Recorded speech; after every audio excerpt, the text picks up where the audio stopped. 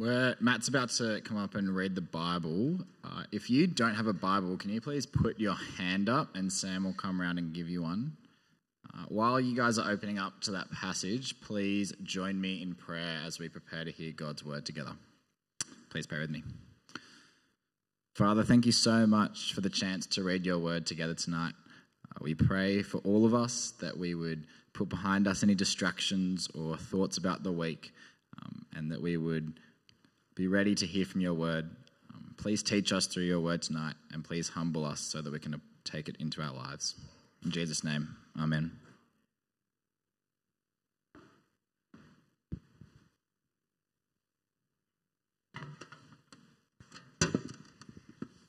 Hi, I'm Matt, and I'm going to be doing the readings for us today. The first one is Psalm 25, which is on page 429 of the Pew Bibles.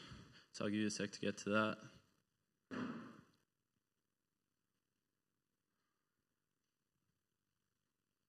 Psalm 25, starting at verse 1.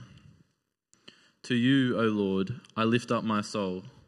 O my God, in you I trust. Let me not be put to shame. Let not my enemies exult over me. Indeed, none who wait for you shall be put to shame. They shall be ashamed who are wantonly treacherous. Make me to know your ways, O Lord. Teach me your paths. Lead me in your truth and teach me, for you are the God of my salvation. For you I wait all the day long. Remember your mercy, O Lord, and your steadfast love, for they have been from of old. Remember not the sins of my youth or my transgressions. According to your steadfast love, remember me, for the sake of your goodness, O Lord. Good and upright is the Lord. Therefore he instructs sinners in the way. He leads the humble in what is right, and teaches the humble his way. All the paths of the Lord are steadfast love and faithfulness for those who keep his covenant and his testimonies. For your name's sake, O Lord, pardon my guilt, for it is great. Who is the man who fears the Lord? Him will he instruct in the way that he should choose. His soul shall abide in well-being, and his offspring shall inherit the land.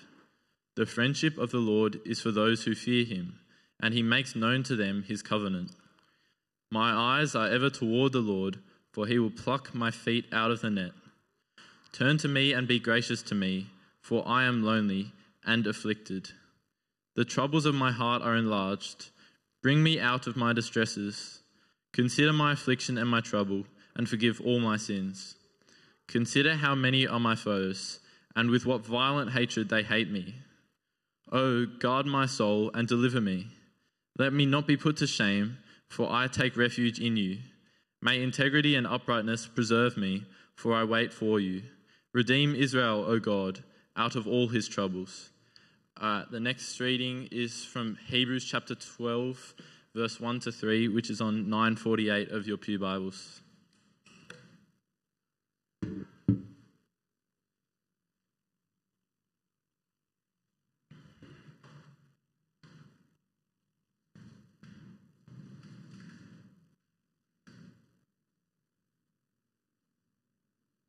Hebrews chapter 12, starting at verse 1.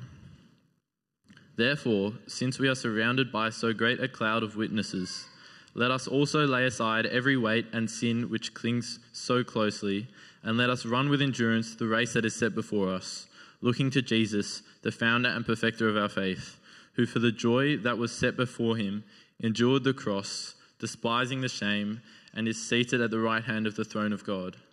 Consider him who endured from sinners such hostility against himself, so that you may not grow weary or faint-hearted.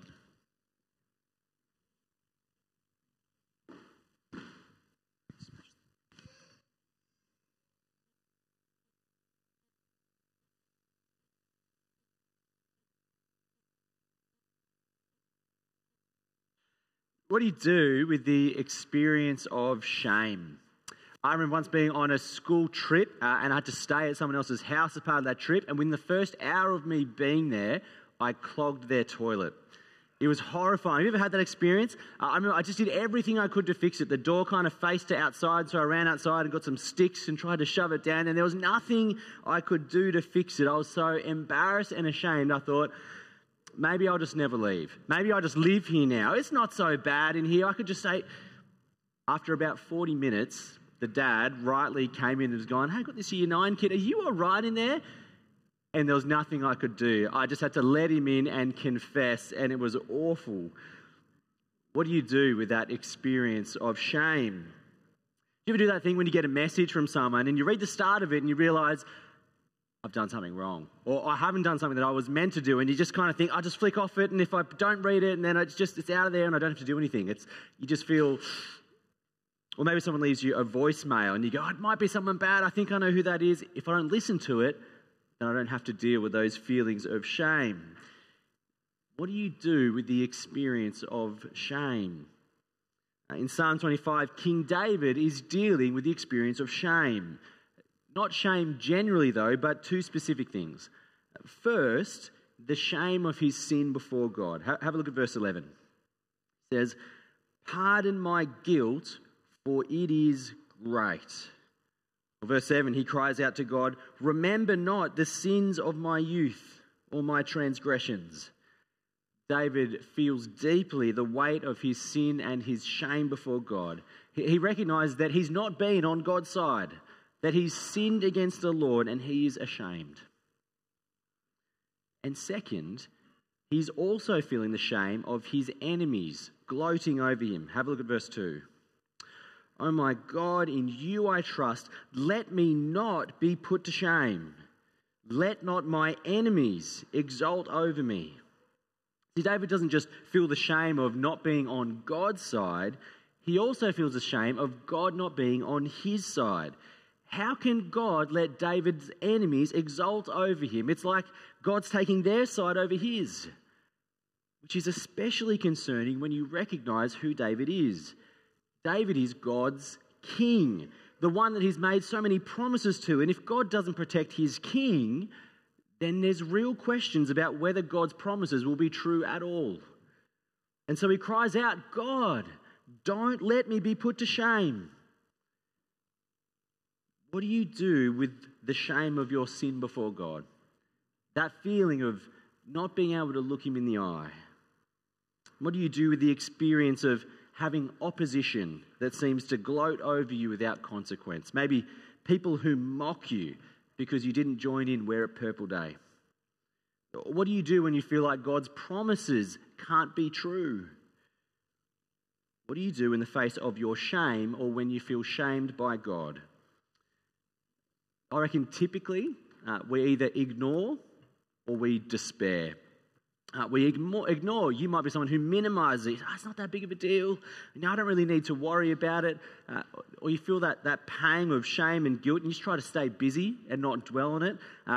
It's painful if I do. And so if I can just surround myself with friends and enough work and, those moments where I'm alone with my thoughts, if I can just distract myself, have a few podcasts ready to go, I just don't have to go there. You might be someone who's good at ignoring. Or you might be someone who despairs. You can't help but dwell on your feelings of shame and guilt. You wallow, you spiral, you can't move through that space. It's like you're stuck in mud. What do you do with the experience of the shame of your sin? Feeling shamed by God for letting opposition rule over you, or like his promises may fail. Psalm 25, we see David, the king of Israel, work through this experience in a powerful and real way. This will be really helpful for us to look at. So let's have a look at it. Point 1, cry out to God and preach to yourself. Have a look at verse 1. Of David. To you, O Lord, I lift up my soul. O my God, in you I trust. Let me not be put to shame. Let not my enemies exult over me. David cries out to the Lord, let me not be put to shame. He doesn't ignore. He doesn't pretend in front of God. He doesn't hide how he's feeling or refrain from asking. He cries out, God, you know. But he doesn't only cry out. He also moves to preach to himself. Have a look at verse 3. Indeed, none who wait for you shall be put to shame. They shall be ashamed who are wantonly treacherous. In the midst of experiencing present shame, David preaches to himself the key truth that he needs to hold on to. None who wait for you will be put to shame. Those who trust, those who depend on God are actually destined for honour, not shame. And those enemies who seem to put him to shame now, well, they will be put to shame in the end. That is what is true. That's what David needs to know. That's what he needs to hold on to and take comfort in. No matter how his circumstances feel to him, overwhelmed by shame, no, he is destined for honour. What a powerful and precious truth. It's a truth that we need to know. A truth we need to meditate on and preach to ourselves. None, no one who waits for you will be put to shame.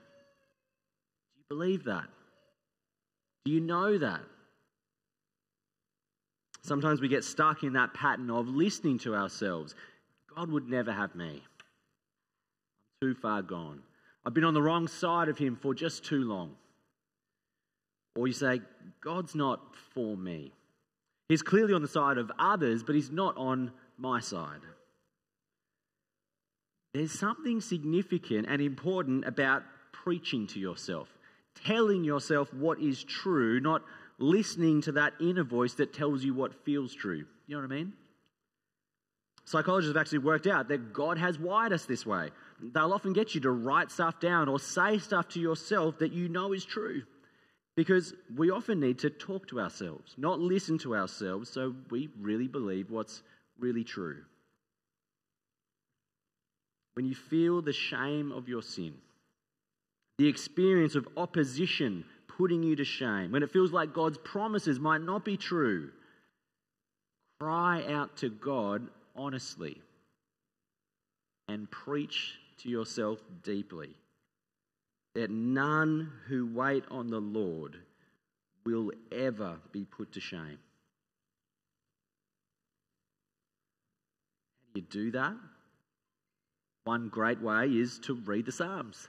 Join with us in the daily Bible readings. You'll notice David does this kind of stuff heaps. Copy it down when you see him do it. Underline, highlight whenever he preaches truths like this to himself. Meditate on it. Take great comfort that those who wait on the Lord will never be put to shame. It's a wonderful word of promise, isn't it? But we do have to wait. We will one day experience honour eternally. But how do we live in the experience of shame in the present? We're called to wait, but how do we wait well? Well, that's where David goes next. He goes from talking about the future to asking for God's help in the present, that he would wait well now. That's point 2, wait well. David shows us 4 things that are part of waiting well. First, wait by learning to live God's way. Have a look at verse 4. Make me to know your ways, O Lord. Teach me your paths. Lead me in your truth and teach me. For you are the God of my salvation. For you I wait all the day long. How does David wait? He asks God to teach him his ways that he might walk in his paths. See, there's something wrong with the person who says, they wait on the Lord, I trust in the Lord, I depend on him, and yet doesn't want to walk in his paths. For David, he knows one has to lead to the other. It's not about living for God, that you can earn the things that you're waiting for. No, David already knows the truth, that none who wait on the Lord will be put to shame. And so now he asks God to teach him his paths so that he can walk in the ways of the one he wants to please. While he waits for what God has promised, he lives in the way God is pleased. While he waits for what God has promised, he lives in the way God is pleased. And so we ask God to show him what is that way. Which is significant, I think. He doesn't say, God, I'm going to live your way. He says, teach me to live your way. David knows he needs God to guide him. He can't just guess or feel or instinctively know just on his own what God's way is. He says, God, there is no other way than for you to teach me. Do you ever get caught thinking that you can just figure it out on your own? I reckon God would be pretty happy with that. If Jesus was in my shoes, I reckon he'd probably do this. I reckon the danger for those of us who have been at church for a while is we can think, I know the way to live, right? I don't really need God to teach me anymore. Like, you wouldn't say it like that, but I know what to do. I don't really need to dig into the scriptures as much as I used to because I get it. I've been around long enough. No, the truth is we need God to teach us and guide us daily, which he does in his word through his Spirit. It's one of the reasons why we're going to be a church that's shaped by the word of God in everything we do. We know we need God to teach us and guide us daily so that we can wait well by living his way, growing in godliness, in godlikeness. So are you regularly being taught by God, growing in walking his way? Or has it been a while since you've grown, since you've seen a change in your life on account of God teaching you? I don't want to guilt you. I want to grow you. A deep desire to love the things God loves, a deep desire to walk in the paths that he teaches. It's a beautiful thing. But a fair question, is our sin a barrier to God's instruction? How can God teach me if I'm a sinner? Have a look at verse 8. Good and upright is the Lord. Therefore, he instructs sinners in the way. He leads the humble in what is right and teaches the humble in his way. Sin isn't a barrier to God's instruction. In fact, it's a qualification. Sinners are the very ones whom God instructs. Isn't that incredible? And good news for us. You might feel like God wants nothing to do with you because you're not a good person. But the truth is the very opposite. The point isn't that you're good. The truth is that he is. And his instruction is good for us. Verse 10. All the paths of the Lord are steadfast love and faithfulness. God doesn't only promise blessing for the future, living God's way now as we wait is good for us. Walking in his paths are steadfast love and faithfulness. And so pray that God would cultivate in us a heart where we would crave to know God's way and we would live it out. That he would teach us that we might walk in his paths. Wait well by living God's way. And wait well by asking for mercy. Have a look at verse 6. Remember your mercy, O Lord, and your steadfast love, for they've been from of old. Remember not the sins of my youth or my transgressions. According to your steadfast love, remember me, for the sake of your goodness, O Lord. David asked God to have a selective memory. Do remember your mercy and your steadfast love. Don't remember my sin, but do remember me. David, he doesn't run from God, he runs to God. As the present experience of sin plays through his mind, he asks that it would have no part in God's mind. Have you had someone who's kind of wronged you before?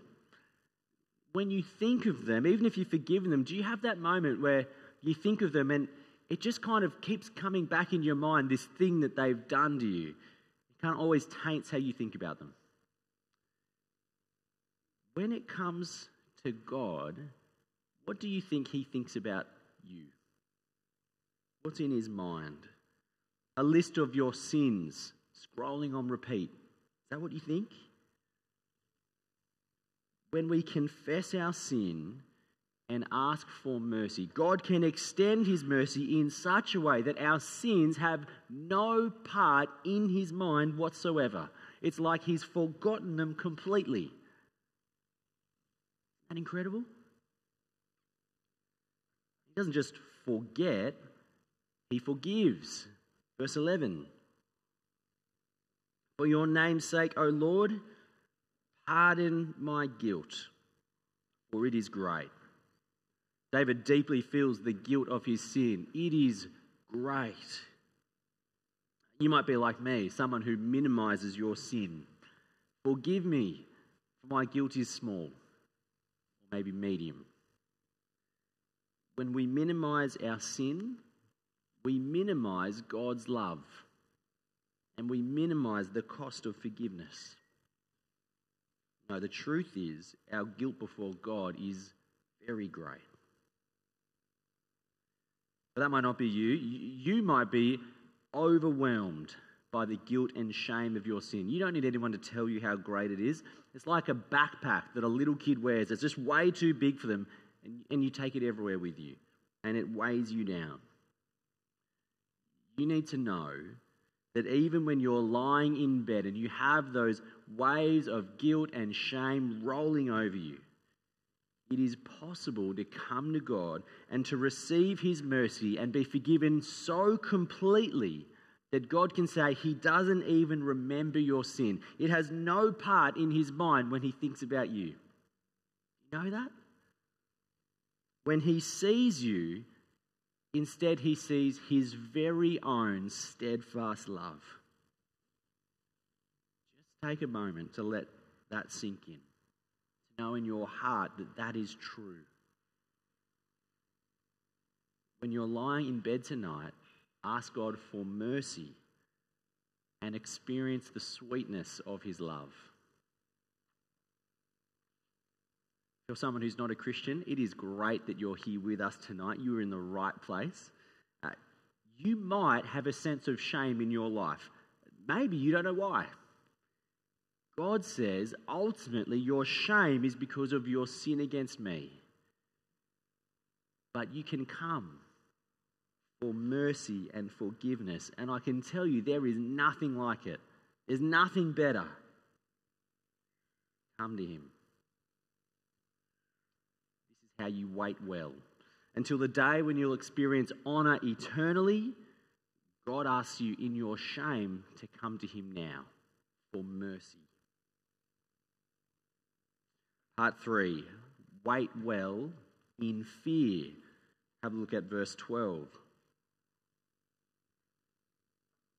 Who is the man who fears the Lord? Him will he instruct in the way that he should choose. His soul shall abide in well-being, and his offspring shall inherit the land. The friendship of the Lord is for those who fear him, and he makes known to them his covenant. Seems a bit confusing, doesn't it? To fear the one who has the power to forgive you. But that's actually the point. The power to forgive comes from the one whose power created the universe with a breath, whose power will end the universe and make a new one. He is massive, powerful, and holy, and it's right to fear him. You can't wait well if you don't. It'd be like jumping into a lion's den and walking up to a lion and thinking you can pat it like a house cat. No, you need a right fear of a powerful lion. It's not going to go well if you don't. To live well as we wait for God, we need to have a right fear of our powerful God. David says having a right fear leads to blessing. The one who fears the Lord, his soul shall abide in well-being. Friendship with the Lord is for those who fear him.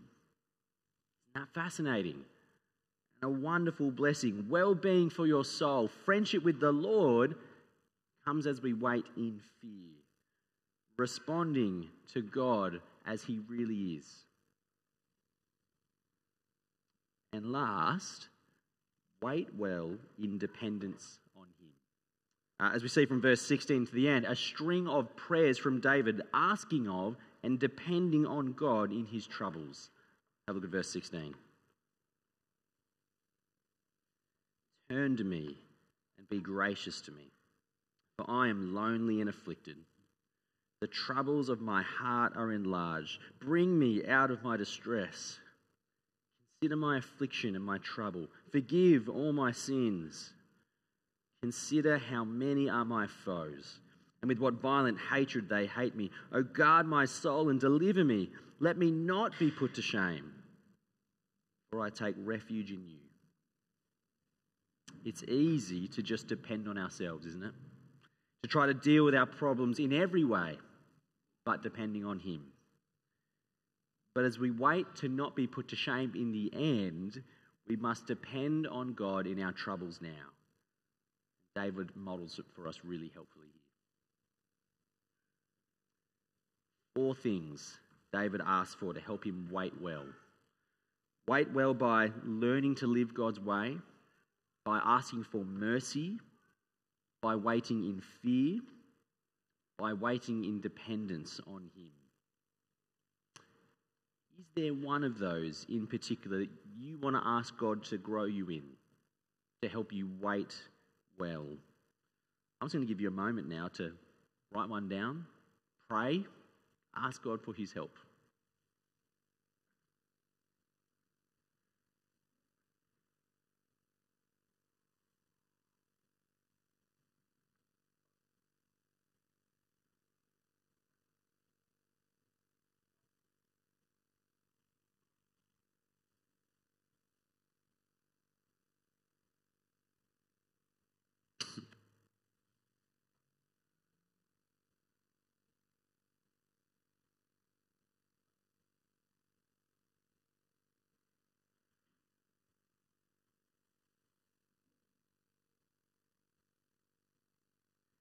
It's a great psalm, isn't it? It's one that we can use and pray for ourselves as David, who in lots of ways is a guy like us, in a situation we can relate to.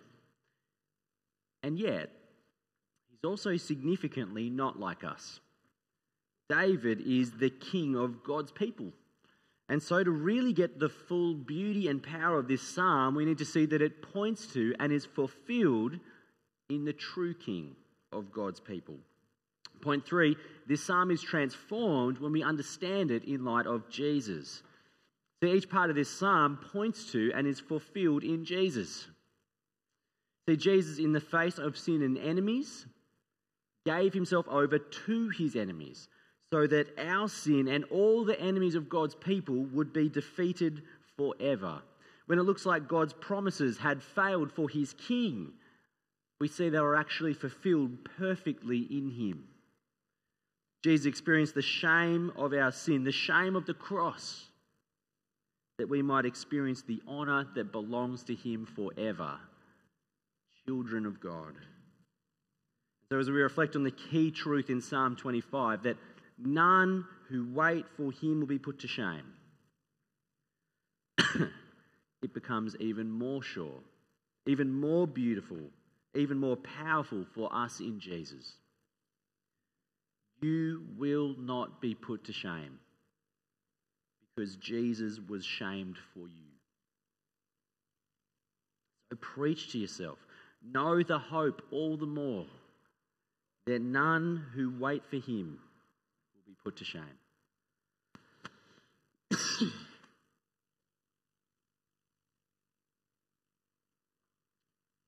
And then as we seek to wait well, know that Jesus walked the path before us. He helps us in us now. We ask God, as we ask him to teach us his ways that we might walk in them, remember, Jesus is the one who knows God's ways perfectly. He lived them perfectly. He reveals them to us clearly and gives us his Spirit so we can walk God's way freely. In Jesus, we see the better promise that we don't do it alone. We don't do it without help. You don't need to be racked with guilt that you're not living God's way. You can be filled with confidence that in Jesus, by the Spirit, you can walk God's way. And as we consider waiting by asking for mercy, we're of course blown away that his mercy is only possible because of Jesus. That we can experience his steadfast love and forgiveness instead of shame. I was struck this week by John chapter 15 verse 9, where Jesus says that the very love that the Father has for the Son is the same love that Jesus has for us. If you stop to think about that, if you know anything about how much the Father loves the Son, you'll be completely blown away. It's immeasurable. There is no greater love in the universe. When we call out like David for God to remember his steadfast love for us, to not remember our sins, we can take deep and profound comfort that the very same love that the Father has for the Son is how much we are loved in Christ. When you feel the shame of your sin and wonder, what does God think of you? Know that in Jesus you are loved by the very love that sits at the heart of the universe.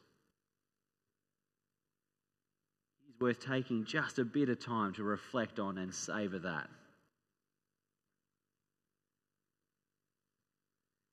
And as we think about the blessing that comes from fearing God, we look to Jesus, who is, of course, the true friend of God, whose soul truly abides in well-beings, and his blessings belong to us in Christ.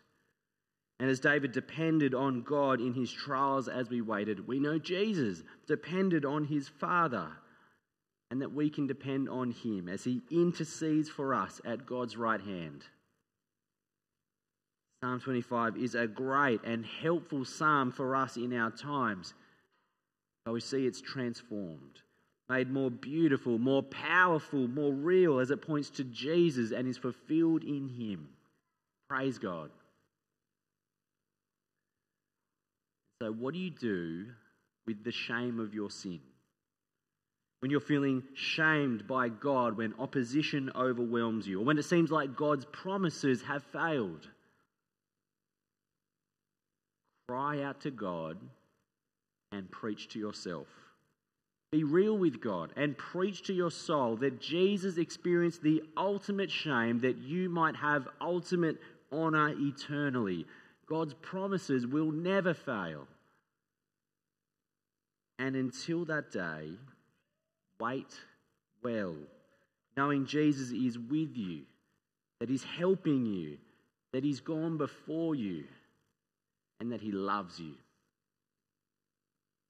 pray.